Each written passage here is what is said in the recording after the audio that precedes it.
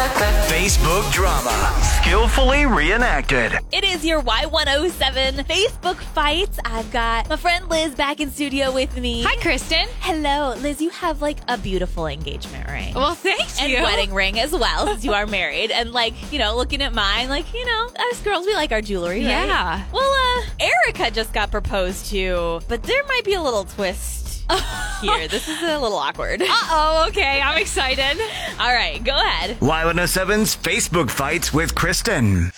OMG, Brock proposed. It's the most beautiful ring, too, don't you think? Who's gonna tell her? What are you talking about? Really? No one else? I don't want to be the messenger here. Britt, just tell me already. You know that Brock was previously engaged to Sarah and cheated on her. Yes, I do. He explained it all to me. We've both worked through it in individual and couples therapy, and he's a whole other person. No cheating, no lying, no distrust. We're all good. I really do appreciate your concern, though, Britt. That's not the thing. After she caught him mid-cheating in their bed, she threw her ring back at Brock, grabbed her dog, left the house. And?